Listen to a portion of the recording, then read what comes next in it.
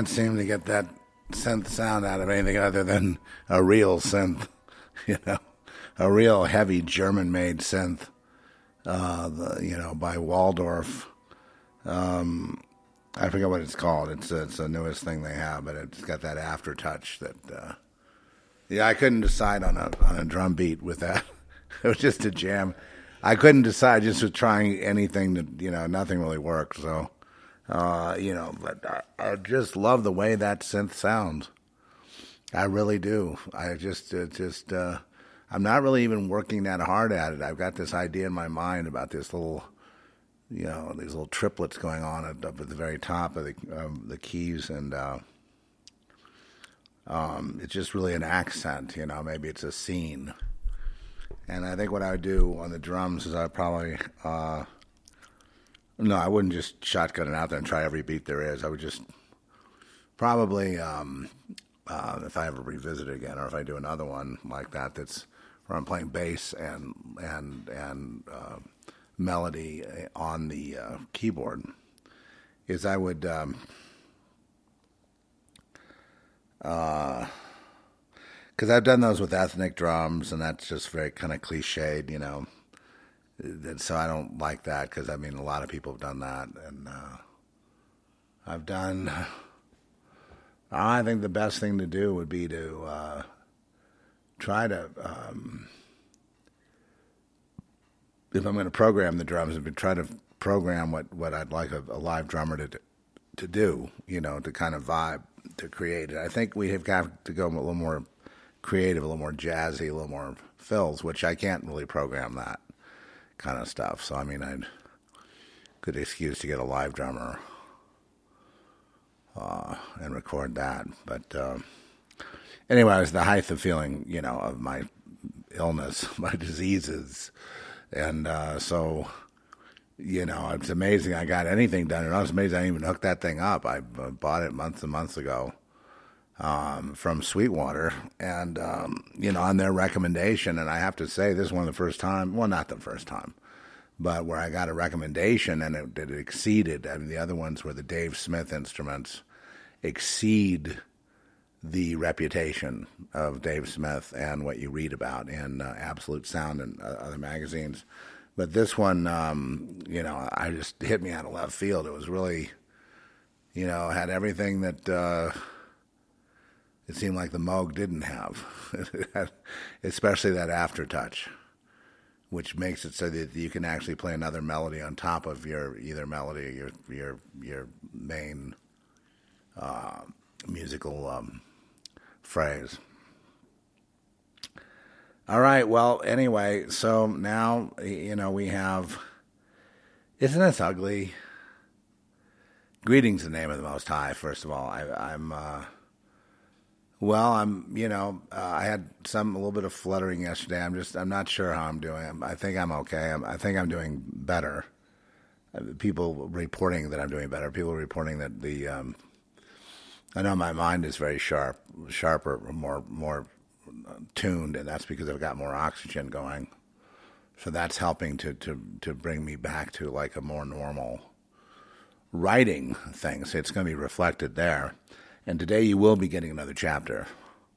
I know I have a lot going on today, but there's always room for a podcast. There's always room to talk about God, And here's the thing, okay? So I'm just going to give you my take, and now all the infighting has begun, and so here we are again, back in. I almost felt like calling Brother Thomas up. I've had a conversation with him when I was delirious, when I was going in for an endoscopy and other things, and he was saying he had no insurance, so he wasn't going in for anything, and I just said, well, brother, don't get sick, because the hospital, even if you go to the hospital with the insurance, it's not going to. I'm just thinking of a big gap in my treatment right now, and it's their fault. They're stupid. You know what I mean? And the amount that I would have paid without insurance, holy moly, for the hospitalization and all the stuff, and the 911 and the ambulance and all the other things. Every little thing they're gonna hit you with. It's enough to break people and destroy their their retirement, their lives, their survivability. It's out of control. When certain, like a shot of medication costs like, $1,500, don't you find that out of control?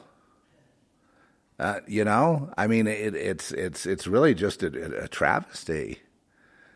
And, I have a Medicare Advantage wraparound because of my age. I'm able to get that advantage of a very low copay. But if I didn't have that, I guess I'd be dead right now.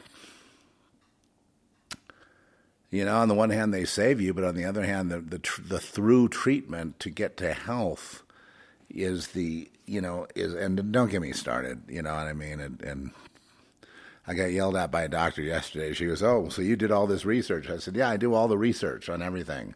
If you're going to give me a drug, I'm going to research the whole drug. I'm not just going to take a drug. And I'm going to research the field of, what am I in now here? Urology and kidneys and bladder. And, I've got problems in the bladder area right now. And I'm starting to think that I'm on the wrong track. But anyway, it doesn't matter. Like I say, I'm going to leave it in God's hands. In Jesus' name, amen. Thank you, Lord. Okay, so I know I'm digressing like a mofo. Sorry about that. Trish, more caffeinated beverage, please. Thank you so much, dear. She's if she's going to be my producer, she's has to fetch me some. I can't just get up and go get it. You know what I mean? I'm kind of stuck here. So if she wants me to keep going, and she does, she wanted to run her podcast today. So here's the deal. Bottom line. Okay, so there's a little bit of blood in the water, like the globalists and the basically the child murdering and flesh eating Satanists who run the world and have all the money and have everything, and we're just their slaves. Those people, they've been wounded now. They're wounded. Okay, they're hemorrhaging in the water, and we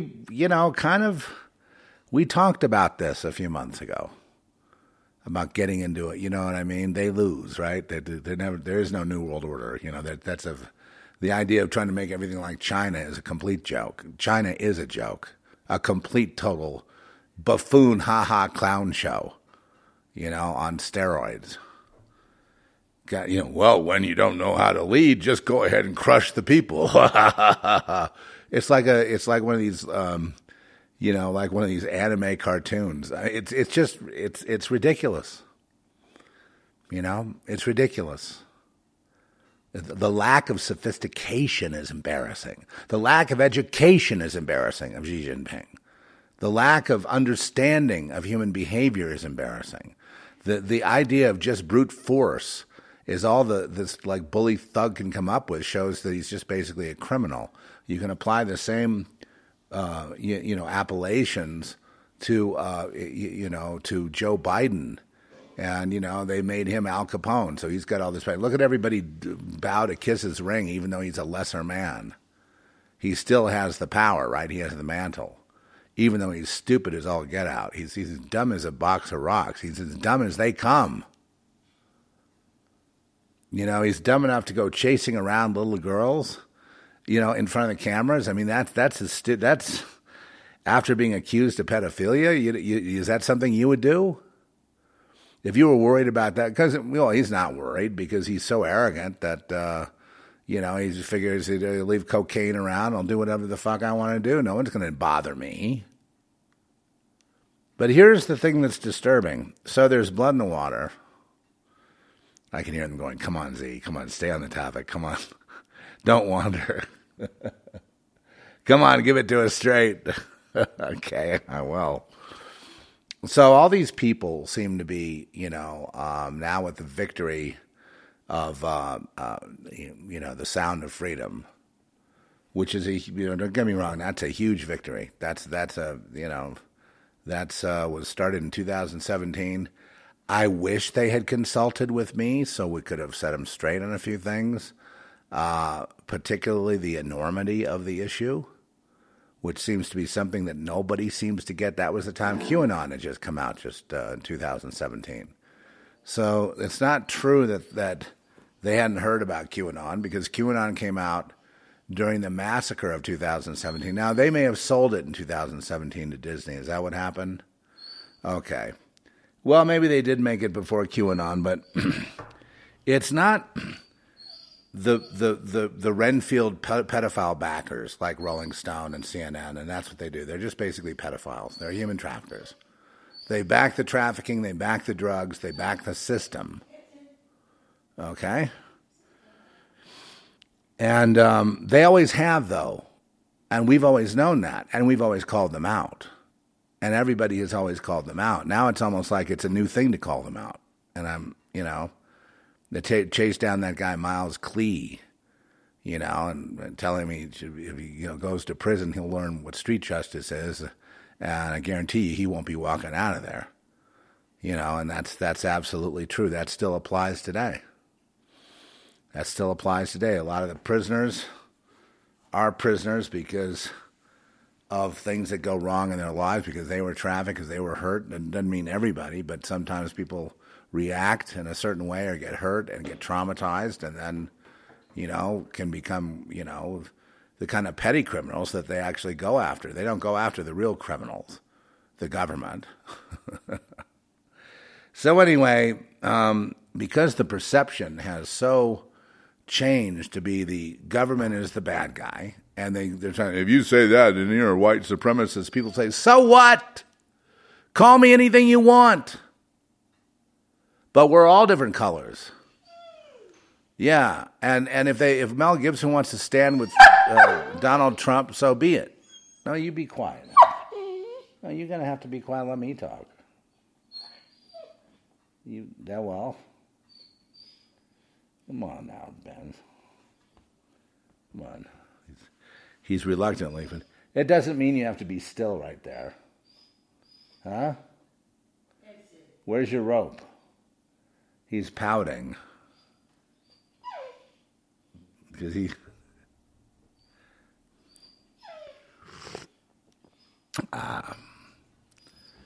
So, okay, I promise I'll get to the point, if Benz will let me.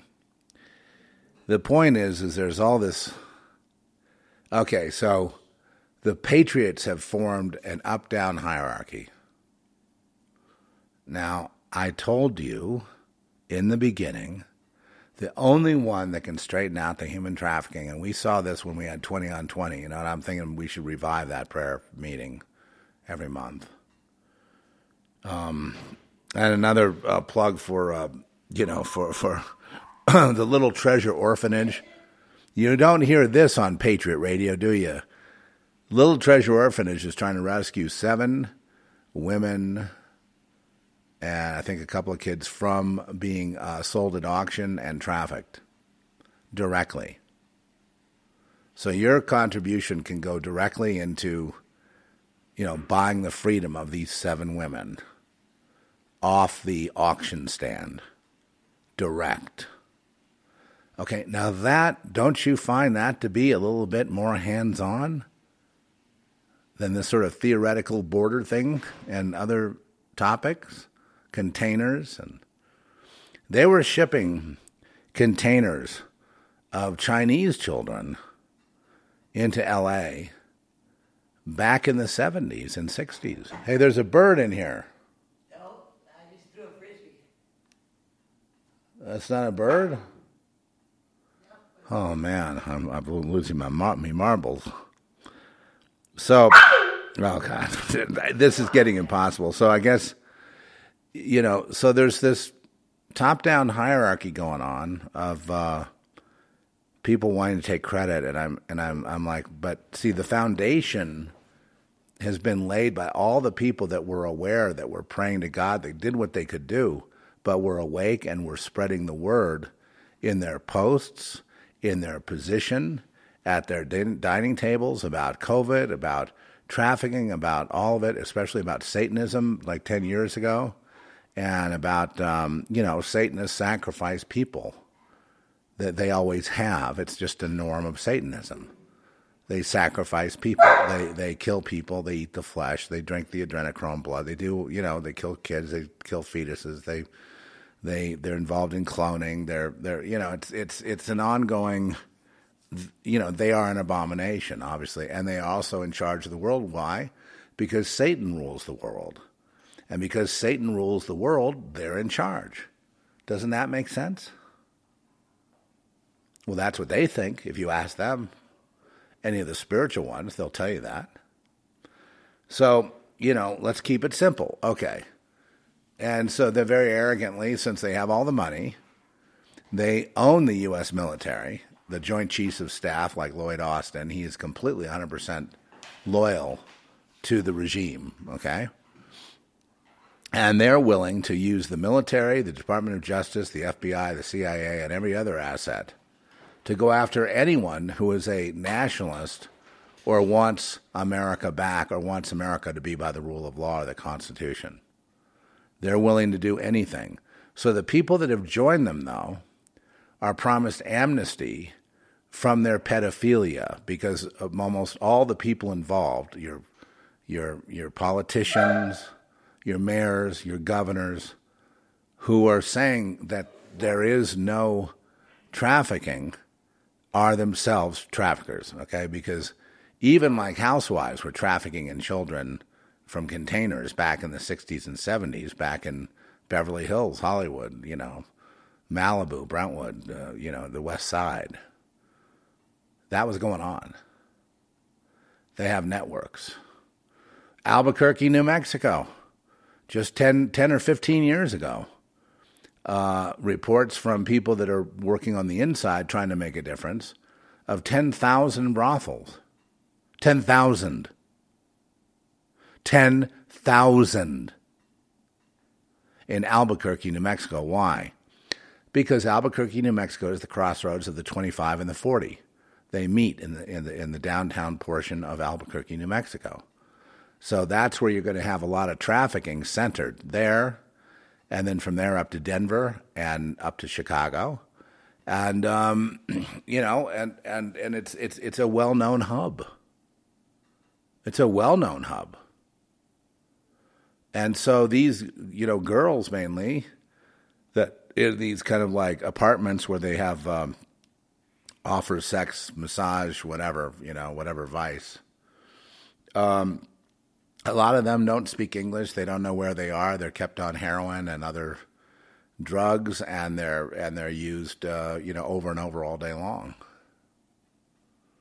But see, here's the problem. I said, how can you have 10,000? They said, well, it shifts more or less, but it's 10,000 residences, areas, apartments, apartment houses, apartment complexes.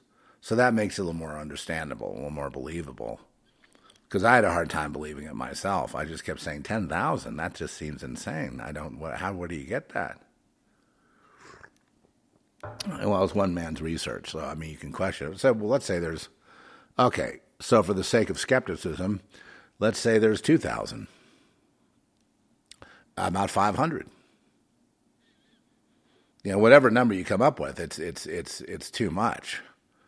And so what happens is, people go to these apartment complexes, and they're mainly all immigrants, and they're not all Mexican nationals, but they're from Guatemala and different South America. But there's also Chinese, and there's Middle Eastern, and there's all kinds of people involved. And because see, who runs those brothels? And who benefits by them is the people in charge of America. They're the ones that are the big traffickers. They're the ones that have the brothels. They're the ones that fly kids. For example, the UN. How does the UN have its budget to fly children around? And I remember Govinda was talking to me about Haiti, because he had gone down to Haiti to help with the relief after the earthquake. Remember that? And Sean Penn was there making an ass out of himself. Remember that? Well, at least he helped. I'm sorry he puts his foot in his mouth. If you say so-and-so isn't the president of Venezuela, you need to go to jail. If you didn't take the jab, you need to be in jail. Or, stuff, arrogant, complete totalitarian statements like that. I just consider only a fool could say things like that. So, so he's there and he's talking about all the children. He's telling me about all the children that are being trafficked out of there by the UN. And we talked about the UN. I didn't go public with that at that time. But now it's all over the place, and Alex Jones talks about it, and everybody. So I can talk about it.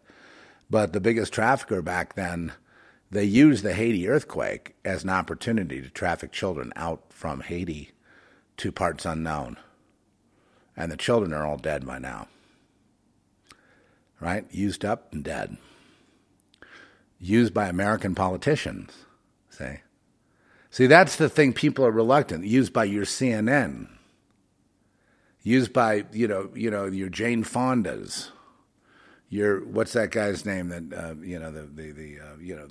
the wealthy, the WEF, all these different agencies, the UN itself being the trafficking arm, the muscle, and on and on and on, and it all centers around human trafficking because human trafficking, as it's stated in the movie, is the number one moneymaker in the world by a factor of, 10, 20 to 1. And so it's back as the number one thing. And a lot of it involves slavery, as we talked about for so many years here. In fact, I just feel like this is all a big repeat because I've been, back in the year 2003, we talked about this for years and years. We talked about the coming communism. We talked about the New World Order. We talked about Satanists. Here, I was the one that exposed the fact that the Satanists weren't just, here and there. They were everywhere. It's the guy at the 7-Eleven. Well, that guy at the 7-Eleven, was one of the guys breaking windows for Antifa when the riots were called. He snapped right to attention. Some of these people working these little day jobs are armed and trained, and they're ready to go with their. They've already got the hot rifles and the sniper rifles and the semi-autos and even automatic weapons, hidden. But I mean, they've got their arms ready to go because they have secret training missions where they go train for this coming day when they're going to have to lock up the public and lock down the public and confiscate the weapons. And they recruited. So when you talk about Satanism, I talked about everybody. In fact, when I talked to him about a guy, George Noreen, he was mocking me. It just shows George Noreen's on the wrong side. I don't care what you say. He's never come clean. He's always been, on that side, along with his predecessor, Art Bell, and all the rest of them. They play ball. So why is that? It's like Steve Quayle, same thing. Why is that so difficult? I remember that's when the late Russ Dizdar, God rest his soul, came after me and had to depart company from me because I said something true about Steve Quayle. I said, but Russ, you don't understand. Steve put out a circular letter to all of his talk show hosts that he was sponsoring that if you go on Zeph's show, I'm going to cut you from this show. So you see, Russ, you're being disingenuous. You're just doing the bidding of Steve Quayle to make sure you don't get fired. That happened. And I'm a witness. Now, aren't you glad I stayed out of all this? So I could talk about it? None of these other people can talk about any of this stuff. But what it shows me is the kind of character that you have in this huge pile-on to be famous, to be a famous patriot exposer of the truth, just like Alex Jones or whatever, and to take some of that credit and get some of that money. And money is the bottom line, not freeing the children. And you see, that's the problem.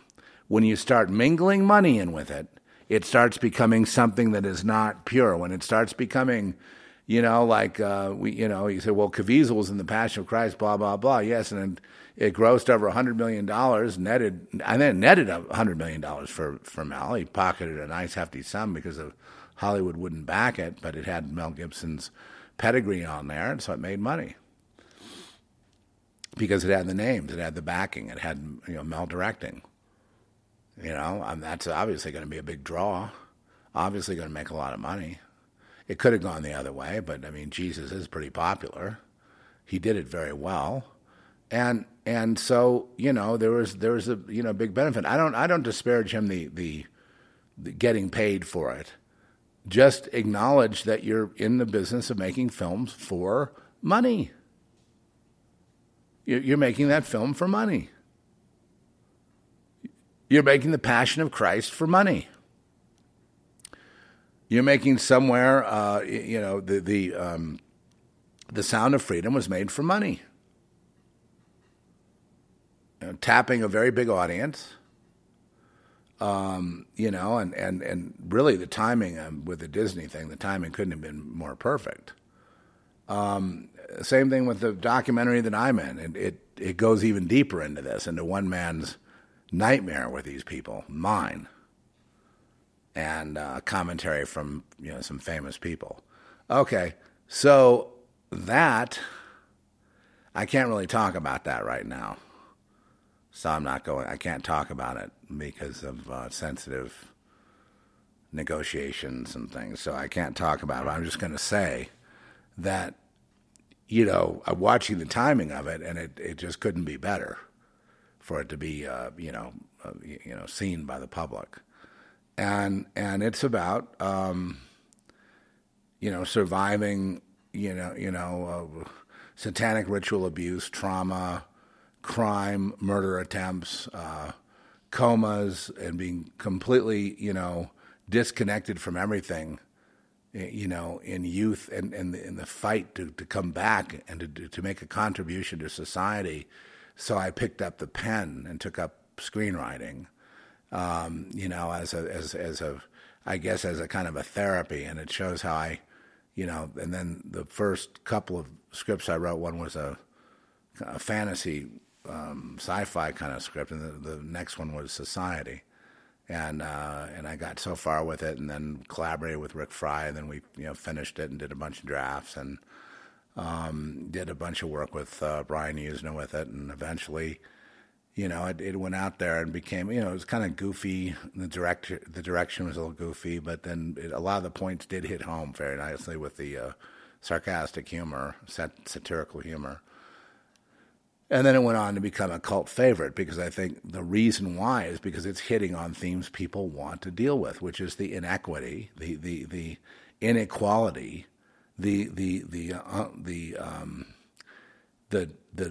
the disparity between the rich and the poor, and the fact that the game is rigged so that the poor can never achieve that level. It's just a game that people are told to play, and if you keep your nose to the grindstone, you too can have a life. And they show you retirement on TV. They show you all this idyllic stuff, and it's all just a fairy tale. And the movie does hit. Now, back at the time where I wanted to write it, I channeled, I pretty much wanted to. I guess I wanted to just be a terrorist. I mean, I'm being serious. I wanted to burn down L.A. or burn down certain things, And so I picked up the pen instead, and that was a pretty smart move. But the anger is still there. The anger is still there even now. Not so much for the fact that I've had my, I've had some privilege and had some ease here and there, but the separation still remains because I'm not going to condone child murder. Okay, I'm not going to condone it, which is what you have to do to be accepted. You have to become a little Renfield to be accepted. And so if that's the case, then, well, fuck, man. Then it sucks. The world sucks. And these people that are running it All deserve prison. Every last one of them. Okay, yeah, I'm not going to let out the inner Zeph, but I mean, you know my heart. You know, I can't stand to see injustice. I can't stand to see inequity.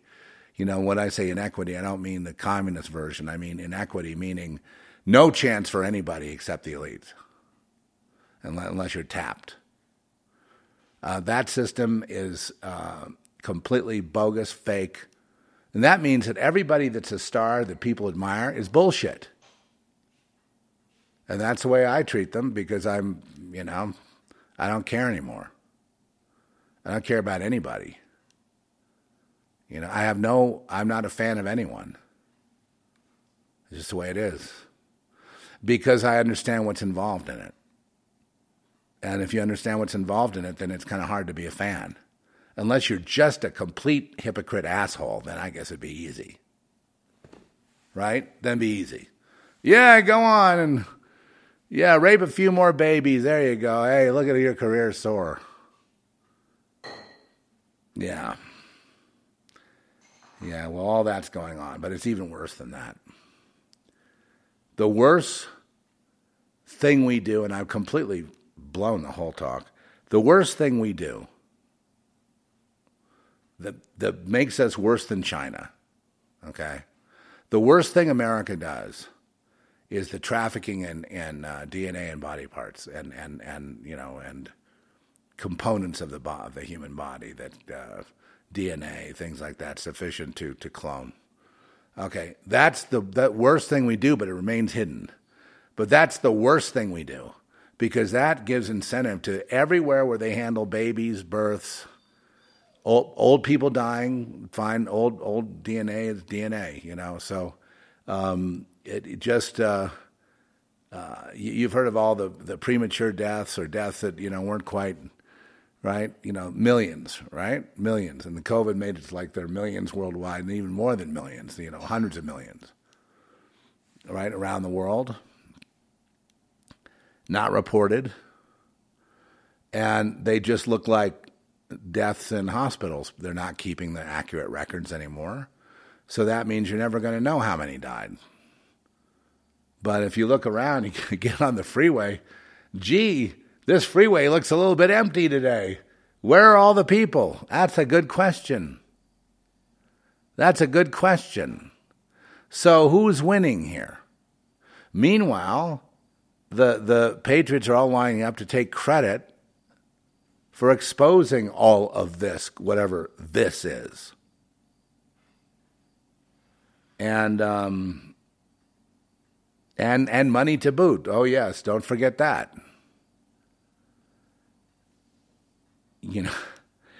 And it's hard to watch it. It's hard for me to watch it and take it seriously.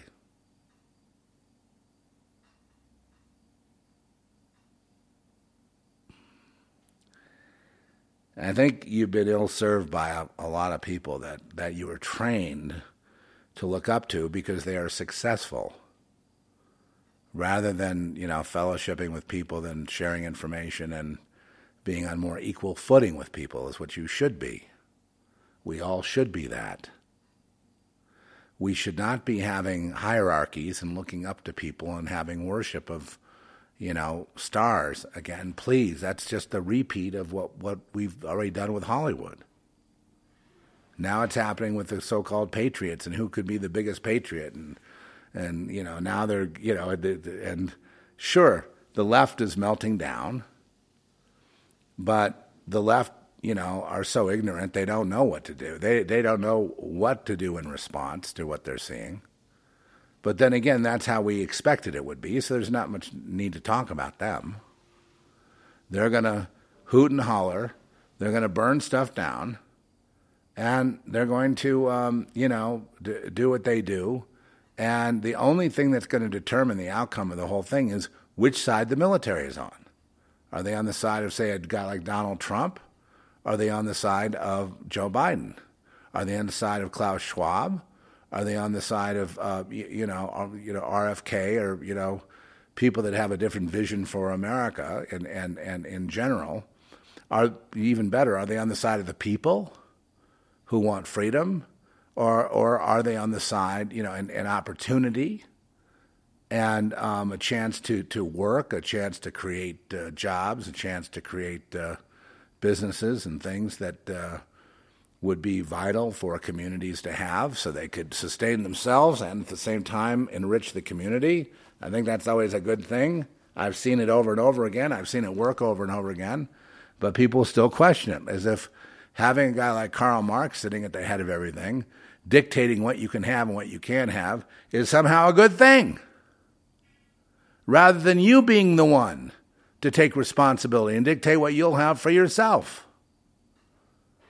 And then some people aren't meant to be working or anything. They're meant to wander, so let them wander. Well, if you have a good burgeoning economy, wandering shouldn't be a big deal. But we get into this sort of puritanical work ethic, and then we attack those people, and that's wrong too. So it's it really does. I don't know what to think at this point. It just seems. I guess what I'm trying to do is stop it from being ruined. But all you get when you confront anybody and bring this up is total defensiveness. Yeah, I've sacrificed it. I've been, you know what I mean. You know the drill. The complete defending why they do what they do and how they do it and how it's a great thing for America and the world, and how dare anybody judge or even point it out or even talk about it, which is the first sign of somebody that's unhinged. If you can't take criticism, you can't take a question about your livelihood or what you're doing, or an honest question from even a member of the press or somebody, it's like, I can't believe you asked me a question about these shortwave radios or these satellite phones or whatever. I can't, they're the best there are, and we have to be able to keep going. We don't have a big, AT&T or big pharma backing us. So, we've got to sell, we've got to do something to be able to even be heard out there. When all the groundwork for everything was laid by people, everyday people, that also were coming to an awareness. And there's a lot more people awake for a lot longer than people are saying. They're not just now waking up. They've been awake. They just haven't been counted. So that's my 2 cents on it. It's going to go. I'm not even going to be involved in it. I'm just, I just say hold the line. Whoever you are, you hold the line in your own life. When I'm at the doctor's office, I'm holding the line. When I'm submitting writing to a publisher, I'm holding the line. There's a line I'm not going to cross. Nothing is worth losing your soul over. And the whole reason that this stuff is exposed at all is because of God. It's because God has heard prayer, and God is responding to the prayer of literally billions of people. Billions. You see Pakistan, it's just on fire for the Lord. The people that are just, and they're begging God for help to free these people from being thrown into slavery. And that's happening right now today. So that is a real fight right there. You're not going to hear about that. That's not going to be on somebody's podcast. You're not going to hear about the suffering that goes on there. No, sirree, Bob. You're going to be insulated and shielded. It's all one big TV show. It's like a game show on TV. You're going to watch the game show. Who's winning? Looks like the globalists are going to lose. And then, of course, when people want to make money, it's easy, this is a big temptation, but scare the people that you're talking to. And then get them to buy survival gear.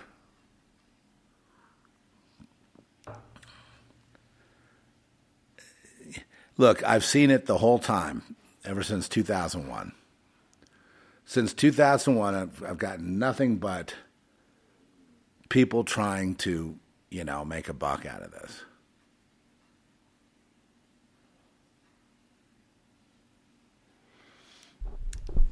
And, I don't think God appreciates.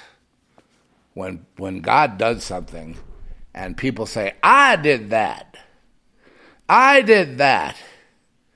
I exposed it. I was the one that brought it up way before those, what's it called? The Sound of Freedom. Way before they ever got the idea. I was boots on the ground. And, I was arrested on January 6th, and I've done this and that. Everybody that's been involved in whatever way God has used them has been equally as important. Nobody here on earth, none of us humans are important. But when you start believing, smoking your own supply, there's going to be a problem. And, the problem is that the result that's sought is never going to be realized. The slavery that's coming is, in through the back door. And before you know it, case in point. Okay, so a guy who works for me here, he's telling me, do you hear what's going on down at the bank? He goes, it's terrible. He says, they're taking money out of his account. This is an American bank, a big one. They're taking money out of his account. I'm not saying anything because it has to be, it's on his word, but they're taking money out of his account and he doesn't know what to do. The other day he had 1,000 and then he has 200. That level, right in your face, just like that. So what they call that? That's bail-in banking. Okay, so he's getting that treatment. Now, I don't know what you think of that, but I mean that's outrageous. He happens to be I don't know if it's a green card or whether he's a citizen. I'm not quite sure. A Mexican, begat as a Mexican national. I don't know exactly what his status is right now. I know he has a permit to work. I know he pays taxes. But they're screwing with him big time. Okay. So, in my view, that's a loss for all of us. In my view, they've won that one. And are we talking about that? I mean, that's terrible. How would you you wake up and you have, a couple grand less in your savings account? Or something to that end, okay? So here you are, and here's the bank doing this, and people are losing the ability to pay taxes, to reinvest, to invest in the marketplace, to expand the economy, to create jobs, to bring about a more harmonious situation in this hellhole. But because now the banks are interfering, and it's almost like he's not sure who to talk to. He calls them, and they say, well, you got to talk to the manager about that. And so now he's waiting to talk to the manager, and he's trying to find a new bank to move to where they won't practice bail-in banking, where they bail themselves in by stealing your money. Okay, that was supposed to be one of the talking points that the Patriots would use and beat that back so that, Americans could have their own money. So the banks should never be allowed to have started bail-in banking. People were warned about 6 or 8 months ago that the banks are going to start doing this. And they were warned about it, and they were told that you try to get the word out and stop them. And it wasn't a done deal yet. We can still win. We can still beat them. And lo and behold, they've started doing it to the most vulnerable in our community already. And nobody batted an eye. There was not one shot fired. And just imagine, this is going on in America. Bail-in banking, it should be the number one topic out there. It should be everybody should be talking about bail-in banking. Here's a move that the quote, New World Order made that, basically because of the malfeasance of the World Bank and the EU and everybody else, and they made this move without any approval of anything, and the people got screwed totally, and nobody has a phone number they can call. There's nobody they can call. And they can't hire attorneys because they're all poor. So what are they going to do? By design, they're picking on the poor people. They're stealing money from the poor and giving it to the rich. What do you think about that? Shouldn't that have been a topic? Shouldn't some of these people have talked about that? Talking about it and having it happen anyway means that you announce it, and then when it starts happening, you warn the people. It doesn't mean you just drop the subject. Okay, so we could say this. Well, God didn't bless the people here, did he? The people were not blessed in the banking business. The poor people were the ones that God allowed to be picked on. The ones who have no voice. Isn't that something, folks? Isn't that something that should be brought up? Isn't that something that's terrible? Something that should be screamed about. So when they bring the lockdown and jabs in next, people are going to go right along with it. In fact, over at the hospital, they asked me, have you had the jab? Have you had the vaccine? I said, no. But then they look down at you. They've all had it. They all wear masks. They can't wait for the next pandemic. They're just, jonesing for that next pandemic. They just can't wait to have those bodies flowing through there and off to the coroner, and picked up in buses and, Luann Grisham bussing them somewhere. Meanwhile, she's stolen people. She's moved the homeless around. She's moved people around. She's moved old people around. She's got detention centers and all kinds of things going in cooperation, too, with other states. And no one's even questioned her. No one's even brought it up. They just say she's a great governor. What has she done? She did nothing. She destroyed the oil and gas business. She did that. She destroyed the oil and gas. That was the main business of New Mexico. She has, and there's plenty out there to drill. It doesn't hurt the land at all. In fact, it replenishes. But don't tell any climate change person about that fossil fuels regenerate, because they're just not going to believe you. But they do. They regenerate. God allowed them to be here for our use and regenerate for our continued use. It's unbelievable. It's completely sick that the people would be punished so much. I look at America as, the least of the painful countries. But I do look at the world as this. From the moment people wake up, they're punished and whipped all day long till they can't handle it, and then they collapse in fatigue. And then they do it again the next day until they can't stand it anymore, and then they die. But they're punished every day, all day. When will that stop? I also hear a lot of the, so-called patriots blaming the people that are, quote, awakening, which I have my doubts about that. It's about, I have a feeling that people are awake, they're just keeping their mouths shut, if you know what I mean. It's more, let's be a little cynical, shall we? So I'm looking at a situation which I don't think is going to get any better because, I know that the next time they have a lockdown and all that, they're going to bring military enforcements in.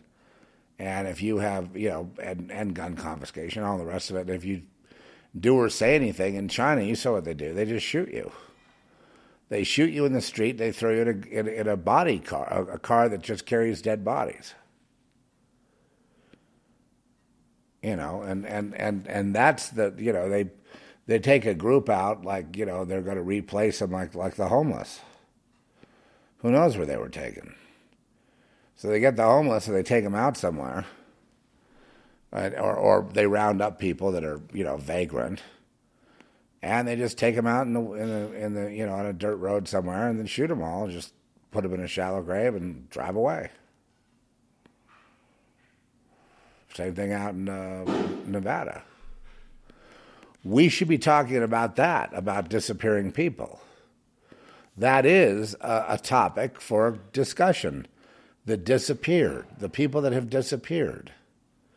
Where are they taken? Now, is there proof? The only thing we have of Grisham, we don't have visual proof. What we have is that I think it was her office had announced relocating homeless and others and old people into other shelters that were more, and using some detention centers for that purpose, for the homeless. That's what we heard from her office. Or from people, or from reporters, or from somebody, in that circle, fairly credible. So, bottom line on that is what happened to those people? Where did they take them? Did they take them to Los Alamos to experiment on them? Well, they could have done just about anything, couldn't they? But this was at the height of the pandemic. They were so. What do you think they would do this next time around? They would be taking the dislocated people to places where they would be dealt with. And what did they do in Nazi Germany? They would take them to these camps like Auschwitz, and they would gas them and cremate them. They would, en masse, kill them. Well, isn't this American Holocaust, isn't this what people are worried about? Now, how much closer are we to solving and eradicating the idea of being genocided? How close are we to solving that problem so we have security, knowing that our own government and military won't turn on us? How close are we? Are we winning? Are we close? Are we any more secure than we were 3 years ago? Okay, so what that means now is that we should be giving everything to God and really beseeching the Lord, please, cover us with prayer. Have us create insights. Have us say things that will put this in perspective. Lord, use us, all of us, to bring about your will and your love on earth, please, in Jesus' name. And so it's God's moving that creates any victory. So to God goes the victory. And people are in different positions of radio, money, no money, every across the spectrum, because God has put them there. If he's given you a lot, then you've got a lot. If he's given you a little, you've got a little. But he's given most everybody that he's called into service for it to be a voice has been able, with this new technology, even with very little, to be, everybody has the ability to get a podcast. Everyone has the ability to communicate across the world where they didn't before. Doesn't mean that you won't get canceled or something. It just means that, God has made it so that communication can go out from the richest to the poorest.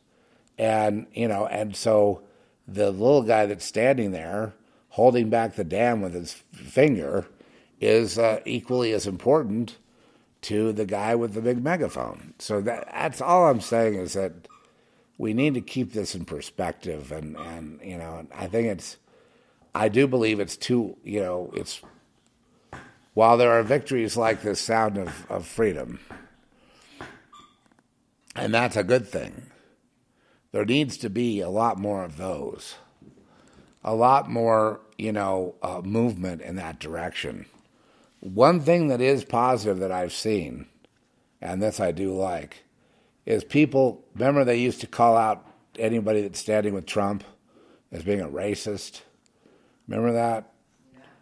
Well, now we're seeing people on the left-wing news, and they are just basically Marxist pedophiles is what they are. And they're calling out, and so we have no respect for them, right? So now they're calling out people like Mel Gibson, Joe Rogan, those, the famous ones, the rock stars of our movement.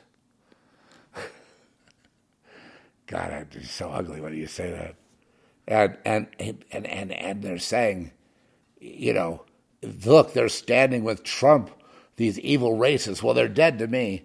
The guy who said that, nobody cares anymore. They just dismissed it. They said, you're not anywhere near as famous as Trump. He just shows himself to be a total retard. So now when the left says you're a racist if you stand with Trump, all the big guys no longer care. That's a good sign. They'll stand. Are you scared if I'm going to call you a racist if you stand with Trump? You're a racist. And you go, I don't give a shit what you say. In fact, I'm not even going to defend myself. Call me a racist, asshole. Fine. General Flynn is, yeah. He said, be there or be square. I'll stand with anyone I want. We're training people to prepare to go after these psychopath pedophiles. Right. They are all sizes, shapes, and colors, and political philosophies. Well, Flynn's got... We train people to... We all do. Flynn was a good egg, right? So Flynn's a good boy. We knew that Flynn was a good egg. But see, they're operating on another level. They're still in society. I know what you're thinking. We're like misfits. But see, we have our role to play, and it's an important role, but nobody sees it, and that's fine. They have a role to play. It's lights, camera, action, and lots of hoopla, and lots of attention, and lots of media attention. So it looks like they're really doing the big yeomans or the big weight, pushing 500 pounds on the bench press. But hey, you know what? It takes everybody. It takes God to energize all the people. That's all I'm saying. And I used to say, if you just stand there, you know what I mean? And you're not giving in. You just stand there. You just stood there during COVID-19. You've done us all a wonderful service, and thank you for your service. I'm sorry that you don't get an award. I'm sorry that you don't get in the winner's circle. I'm sorry you don't get some of that Joe Rogan money or Roseanne money or some of that money for yourself that you well deserve. I'm sorry but God's the one that's divided it all up. He's done it for a reason. Perhaps he has the more myopic people in the money position and the more, the more spiritual people in the prophet position. The prophet doesn't make a profit. The prophet, only in America does the prophet make a profit. In the world, the prophets are always these poor wanderers, and or whatever their provision is. They're not.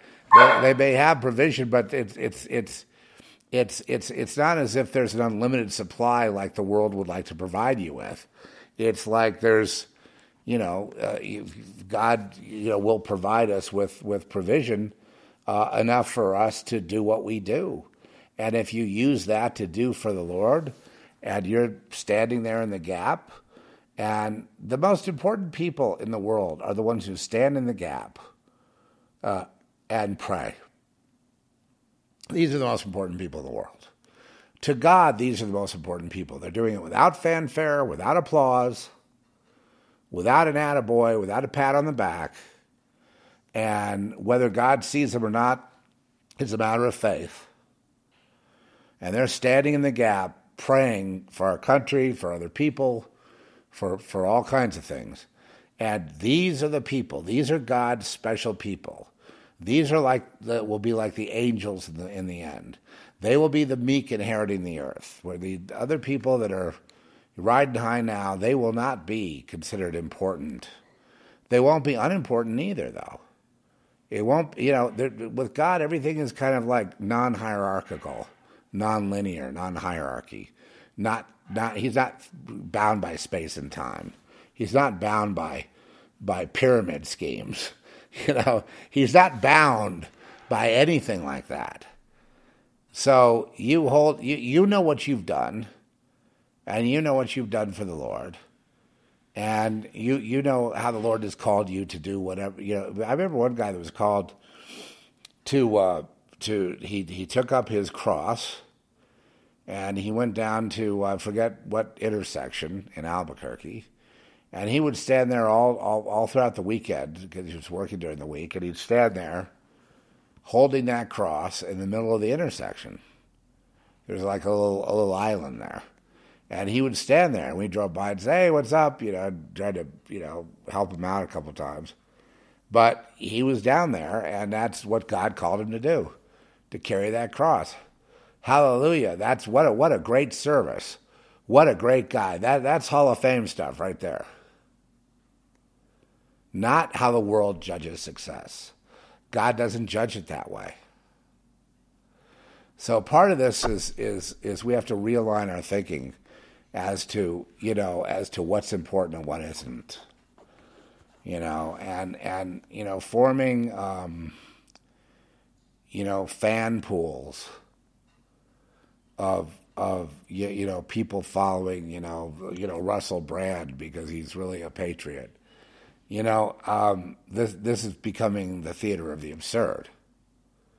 Nothing wrong with him. He's a funny guy, very smart, very fast, high IQ, and all that.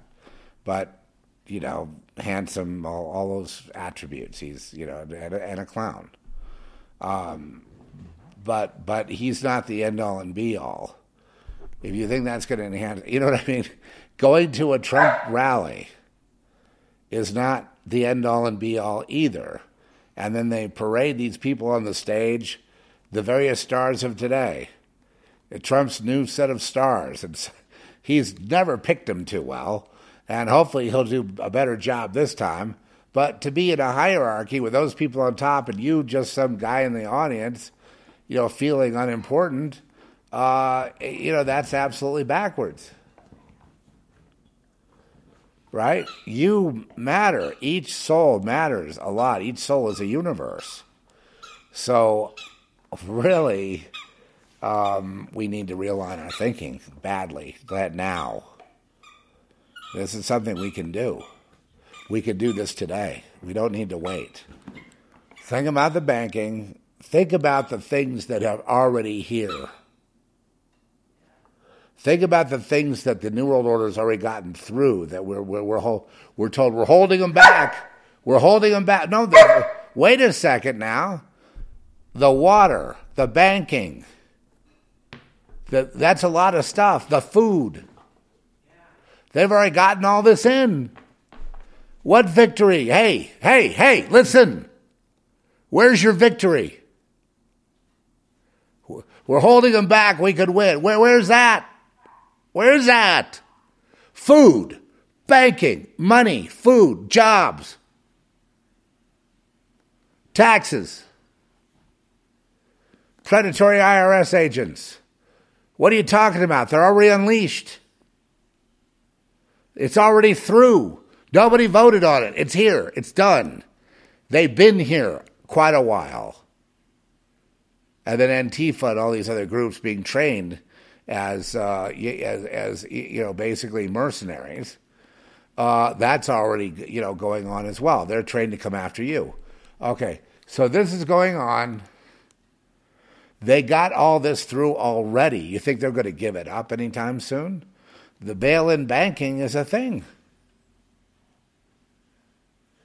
When it comes down to my friend being a victim of bail-in banking, then it's getting very close, isn't it? We were told that we were going to stave this off. We were told we were going to slow down this human trafficking. So there's a victory of $40 million at the box office for a very moderate theatrical release. And I'm not saying that's good. That's good. It's the information's about 5 years old. We already knew there were a million. We already knew there was a million 5 years ago. It's more like it's millions per year. Kids are being hunted. It needs to stop. We're not even talking about slavery. soldiers and things like that, the slave soldiers, the slave workers. People are being enslaved all over the world more than ever before, and people are still talking about reparations here. When this slavery is going on, we should all be on board trying to combat it. But to combat the slavery means we would be combating the New World Order. We would be combating the WEF. We would be combating the UN. We would be combating the global plans of the rich to subjugate, to kill all of us, pretty much, and then subjugate the rest of us to being test tube babies and to be, to basically be an episode of Gattaca. You remember that film with, I think it was with J-Lo and what's his name? Ethan Hawke. Remember that? Long time ago. Anyway,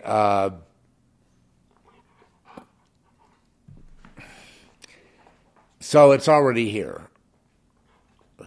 So resistance is, I can tell you when I walk up and down the hospital halls to my various appointments, because there's so many things wrong with me that I have lots of departments I have to go see.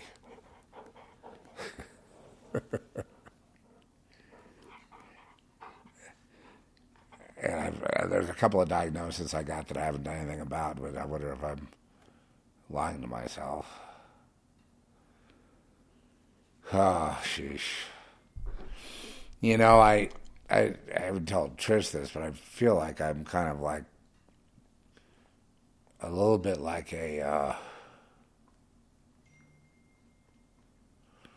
like a dead man walking. Like it's very, very delicate, like things could just go black, boom, gone. And so get it while you can. Get me while you can, I guess. Not that I'm anything special, but I mean, you can't take me for granted. Every day I show up here is definitely a miracle, according to what the doctors are saying.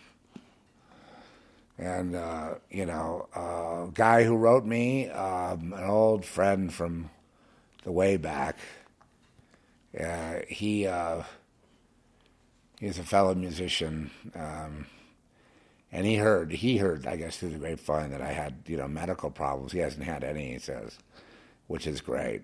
I'm not sure that I've been handled. I think we might have made a mistake in some of the treatments, but it's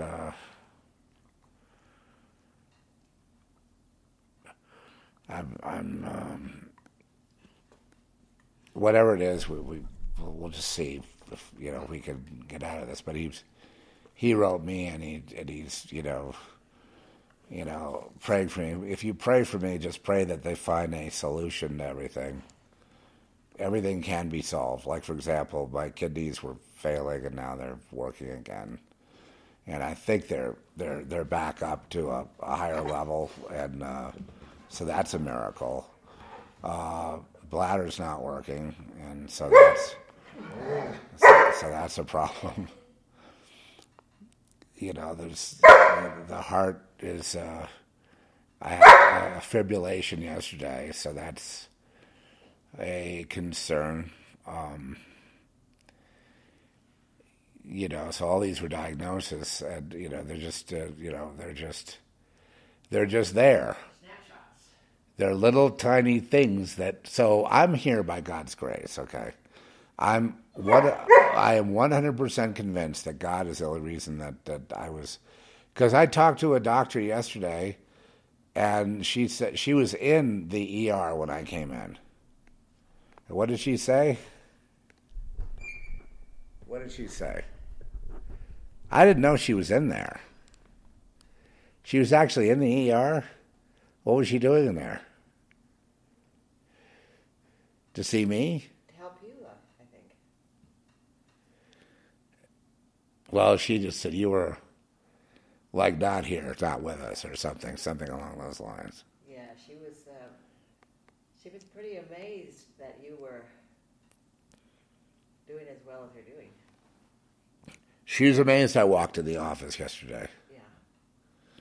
And that I knew what I was talking about, that I'd researched things. I think she was impressed with your knowledge. Well, you can always make me artificial, like you put artificial organs in me and maybe make me into like a robot except for the head, Yeah. No, we want the real deal. Healed up. Yeah. No,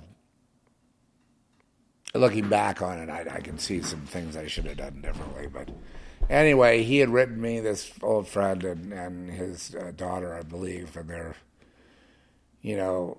pregnant, and he said, well, you always talked about not going to the doctor and not dealing with this, not doing, and I said, yes, and I still, as I look back on what happened with me, had I done a couple of things that I wanted to do in the first place, which I didn't do, it wouldn't have gone into that emergency level. It was, my fault for not following through.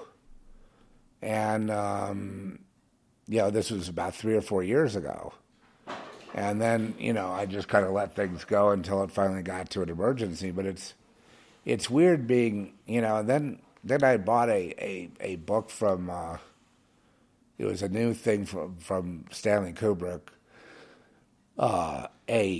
It's a box of memorabilia. It's a collectible book from Taschen, the art book maker in France. They make big work of art books that you can, if you're a collector of books.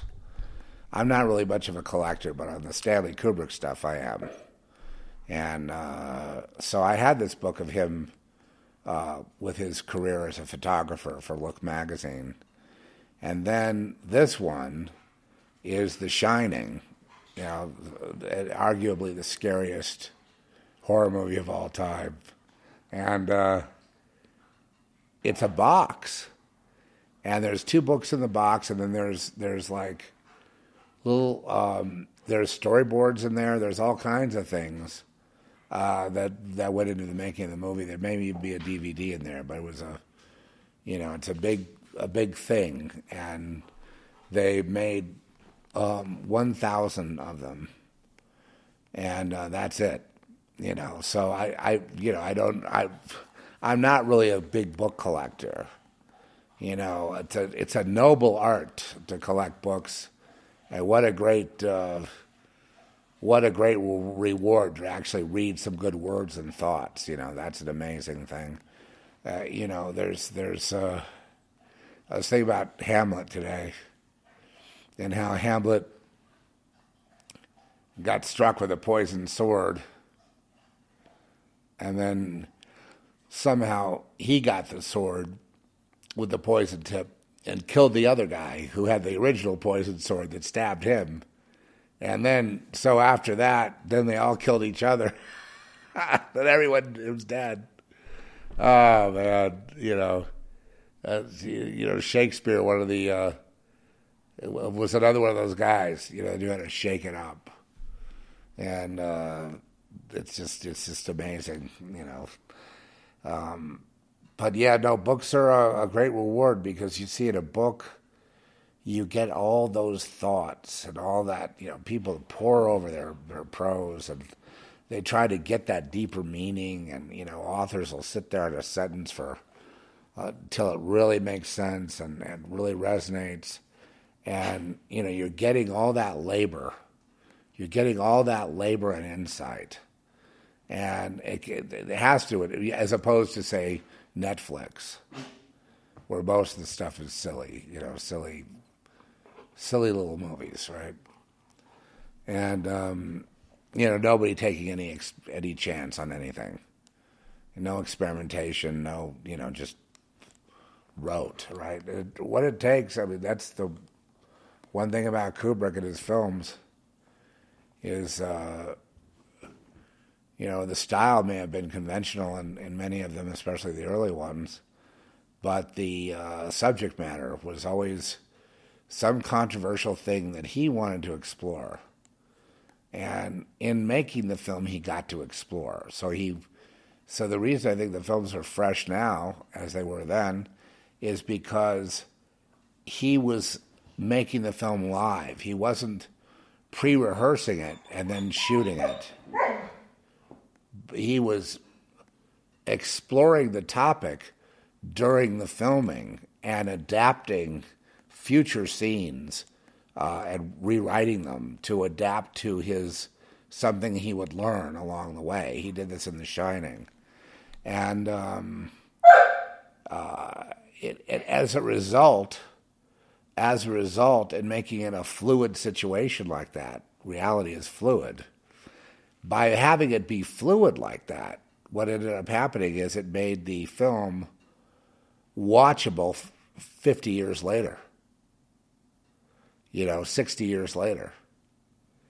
Right? You watch, 2001 right now, it's just as fresh as, it's even fresher. That goes for The Shining. The Shining was, 1976? Full Metal Jacket was also the 70s.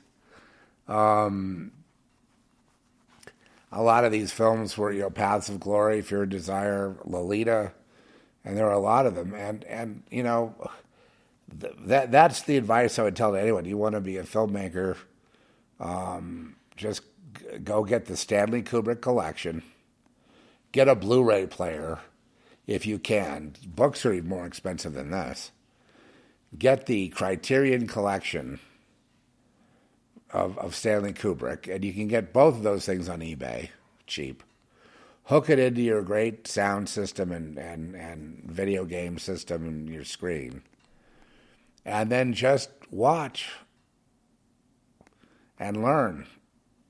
And learn. Why did he do that? Why did he do this? Why did he go there? Why did he go here? What's happening there with that dialogue? What's this about? What about those costumes? Clockwork Orange, he said he was making an anti-violence film.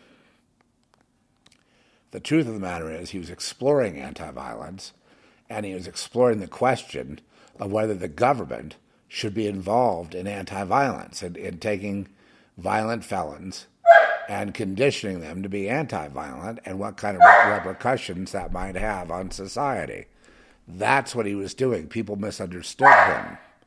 They misunderstood what he said. And as a result, there's been a lot of criticism, which is unfounded. And I know I'm biased as a fan, so I just that's baked into the cake. I'm already biased. I already consider him to be by far the greatest filmmaker of all time, by a margin that's almost like watching the horse-like Secretariat come in for the win.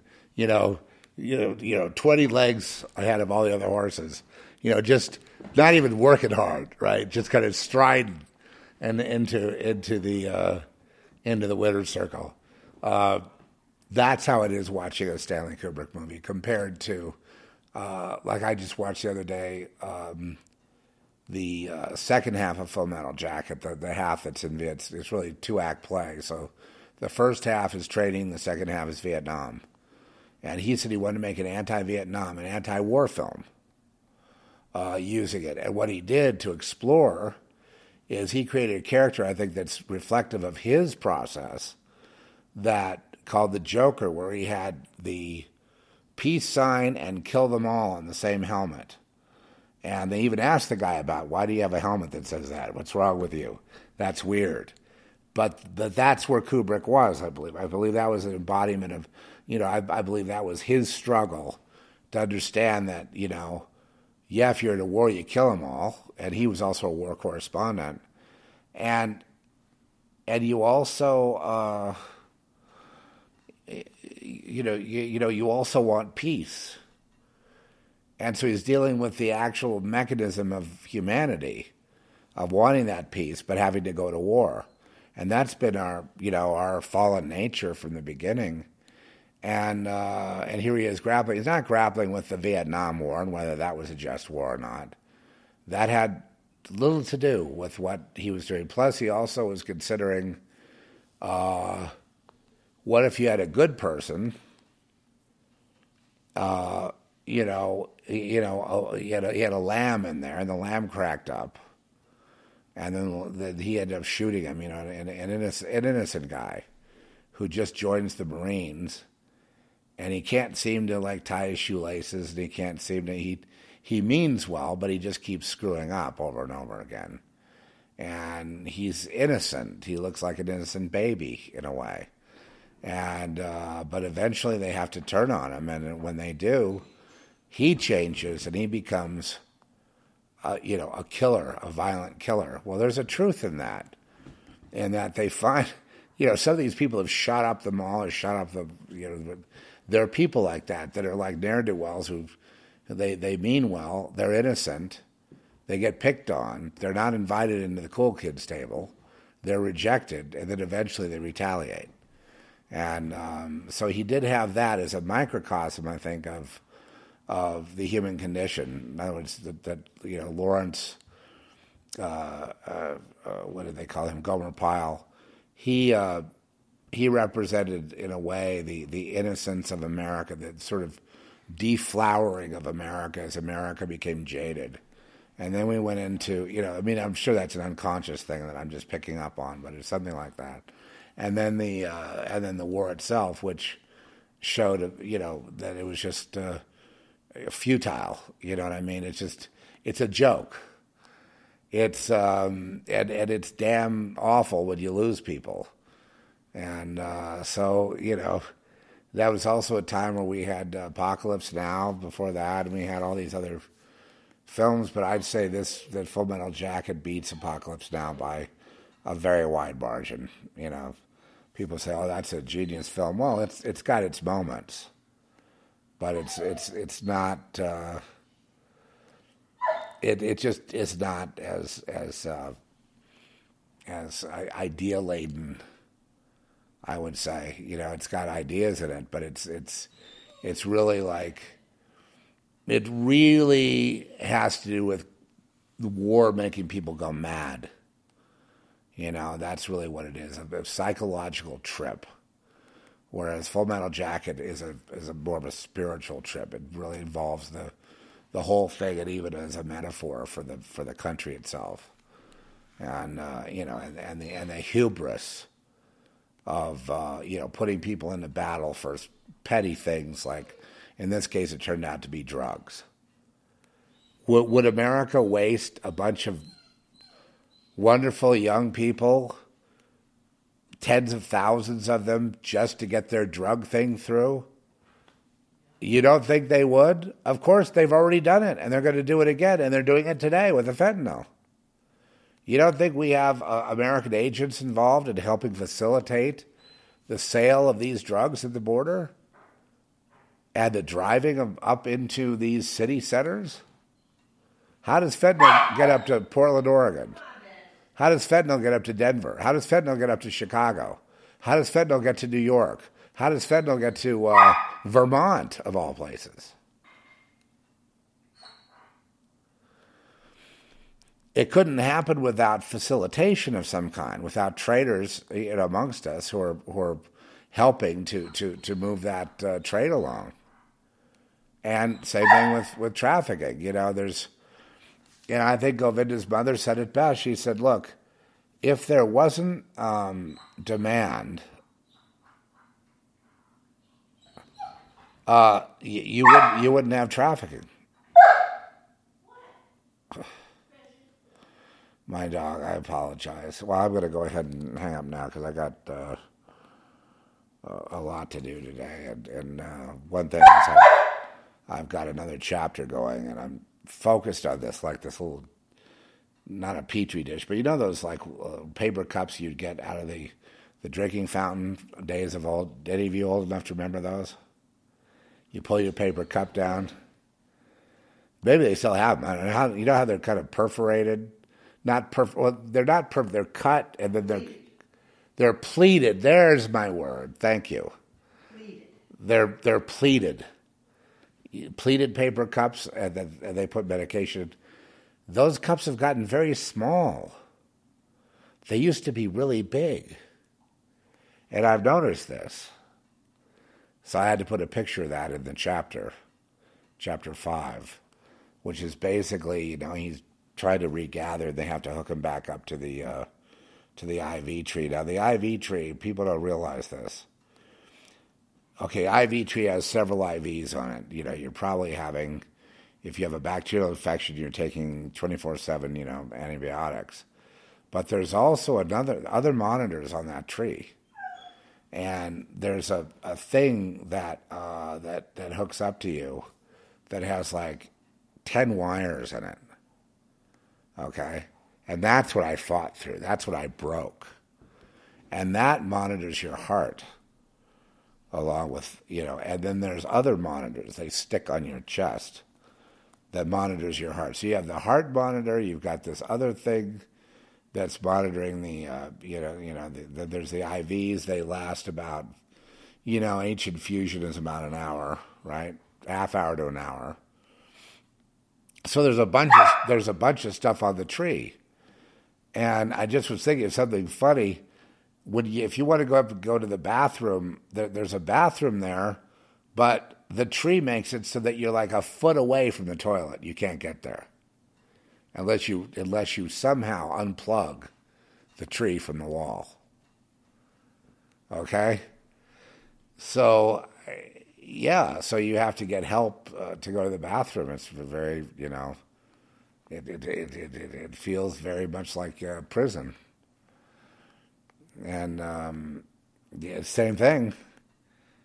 It's a couple of aides standing by, and there you are in the bathroom, and you're trying to tune it out, but they're just standing there, and it's not a healthy environment. But what I would do is I'd make it so that there's a way, if you needed to go to the bathroom, you could take the tree with you. It would at least stretch that far, and then it makes beeping. So if you do anything to it, it starts beeping really loud. You know what I mean? And then everybody says, and then they get mad. They go, "What did you do?" I didn't do anything. I was sleeping. I was trying to go to the bathroom, whatever. And then you get the scolded. And anyway, I put in my they sent me a survey of how the hospital stay was, and I told them exactly what I thought about the nursing staff. And the doctor, the doctors were fine. I had no problem with the doctors. The food was terrible, unedible, and the nurses were absolutely they were mean in a way that just seemed almost to be reflexive. Like they're just mean to begin with when they're hired. There was a couple that were nice. Yeah, well, there's always a couple, but I mean the preponderance, the system, the overall oppression of being there is just, you could ring the buzzer, you know what I mean, and maybe you see somebody in a while, and they go, "Why did you push that?" Because I felt like it, bitch, Why do you think I pushed it? That's the way you have to be. And if you act like that with them, then they start being nicer. But I mean, they're still not nice. They still, seriously, if you never saw one, you'd be better off. It's just like somebody comes up to you and standing about 3 feet from you that could care less whether you live or die. That's not the kind of person you want in your room. You know what I mean? You want someone in there who wants to, cheer you on in getting better, right? A nurse, somebody that cares about people. Somebody that wants to have people heal on her unit, on her ward. And who wants to see you discharged and happy and back with your family. Is that so much to ask? Not a place to display racism, if you know what I mean, and racism and every other kind of ism. Racism pretty ugly.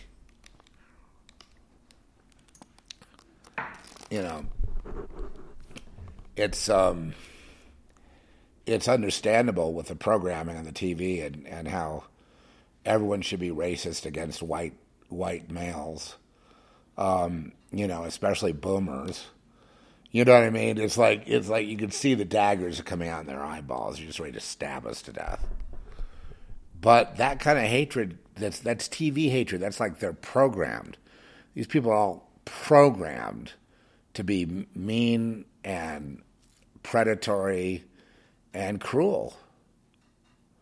So why would they hire them? I mean, why hire people like that? And obviously, there's got to be other complaints because they send you a questionnaire privately. Yeah, they send it to you separately from the hospital.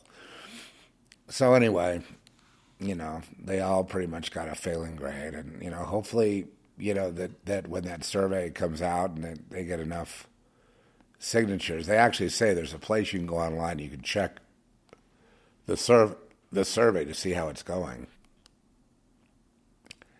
But, until they get caregivers and others that actually care about people, rather than punching the time clock, this is what's just, it gets to be 5 minutes of 5, and oh boy, there's the punching that time clock going on, and it just shows a person that just hates their job. You love your job. You're going to make sure things are right, things are tidy, everything's good for you to go home. Maybe you leave at 5:10. Maybe you leave at 5:30. You know what I mean? You're not really aware of the time because you're enjoying your job. It's fulfilling work, and you're happy to be there, and you want to make it nice, and you want to have it, organized so that when you come back tomorrow, it'll all be set. That kind of, that makes you more conscientious. But if you hate your job, you're going to be checking out at 1:15 or 10 of, or, your desk kind of messy, not everything in order. And then if, God forbid, a patient needs something and you have to go to the room, make sure you give them bad vibes so that they can just go ahead and die, because that's easier. If they die, it's easier to take that body to the morgue, lock it up, or even go cremate it. That's easier than having to do rounds. Oh, don't get me started. I'm sorry. I've got to save this for the book. When you think of them as a witch's coven, though, and you start thinking about the voices and all the dead, there's the memories of the dead all throughout the hallways and up in the rafters, outside the window, and there's noises on the roof. And you start seeing the dead crying to you for help, saying, Zeph, I was murdered here. Zeph, they murdered my father. Zeph, right? You hear them. And they want justice. And, after the COVID thing, just think how many of these hospitals have blood on their hands. A lot. Think about how many have murder on their hands. Think about how many have dismembered, living beings and sold the organs, telling the family that their son or daughter or whatever was deceased and they had been cremated. Think how easy it would be to say that, have the paperwork signed off on, and then keep the body alive for harvesting. Think how easy that would be. See what I mean? You can't trust people in that kind of situation. To be on their best behavior and not fall into a criminal organization that has huge demand and pays huge money for organs. I mean, giant money. $150,000 for a spleen, $100,000 for a stomach, things like that. All right. No. You stay back. Okay, that's it. Beds, that's it.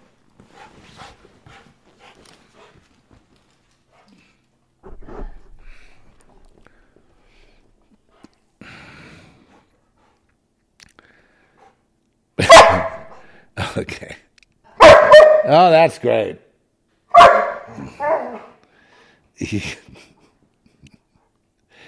Why would he do that? Why does he have to do that?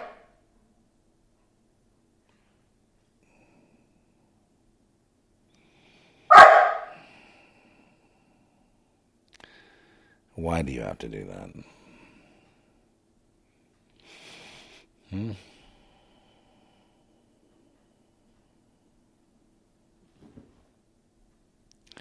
Well, we have to play one of our... I got in trouble with one of our songs last time. I put on a song that was a licensed song, and I don't have a license for it. It was a remix. Pretty obscure song, but SoundCloud... these go up to SoundCloud, too, if you want to listen back over there. But, I'm trying to find...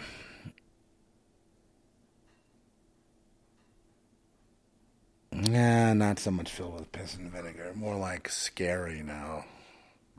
There are ghosts in those hospital hallways. You know?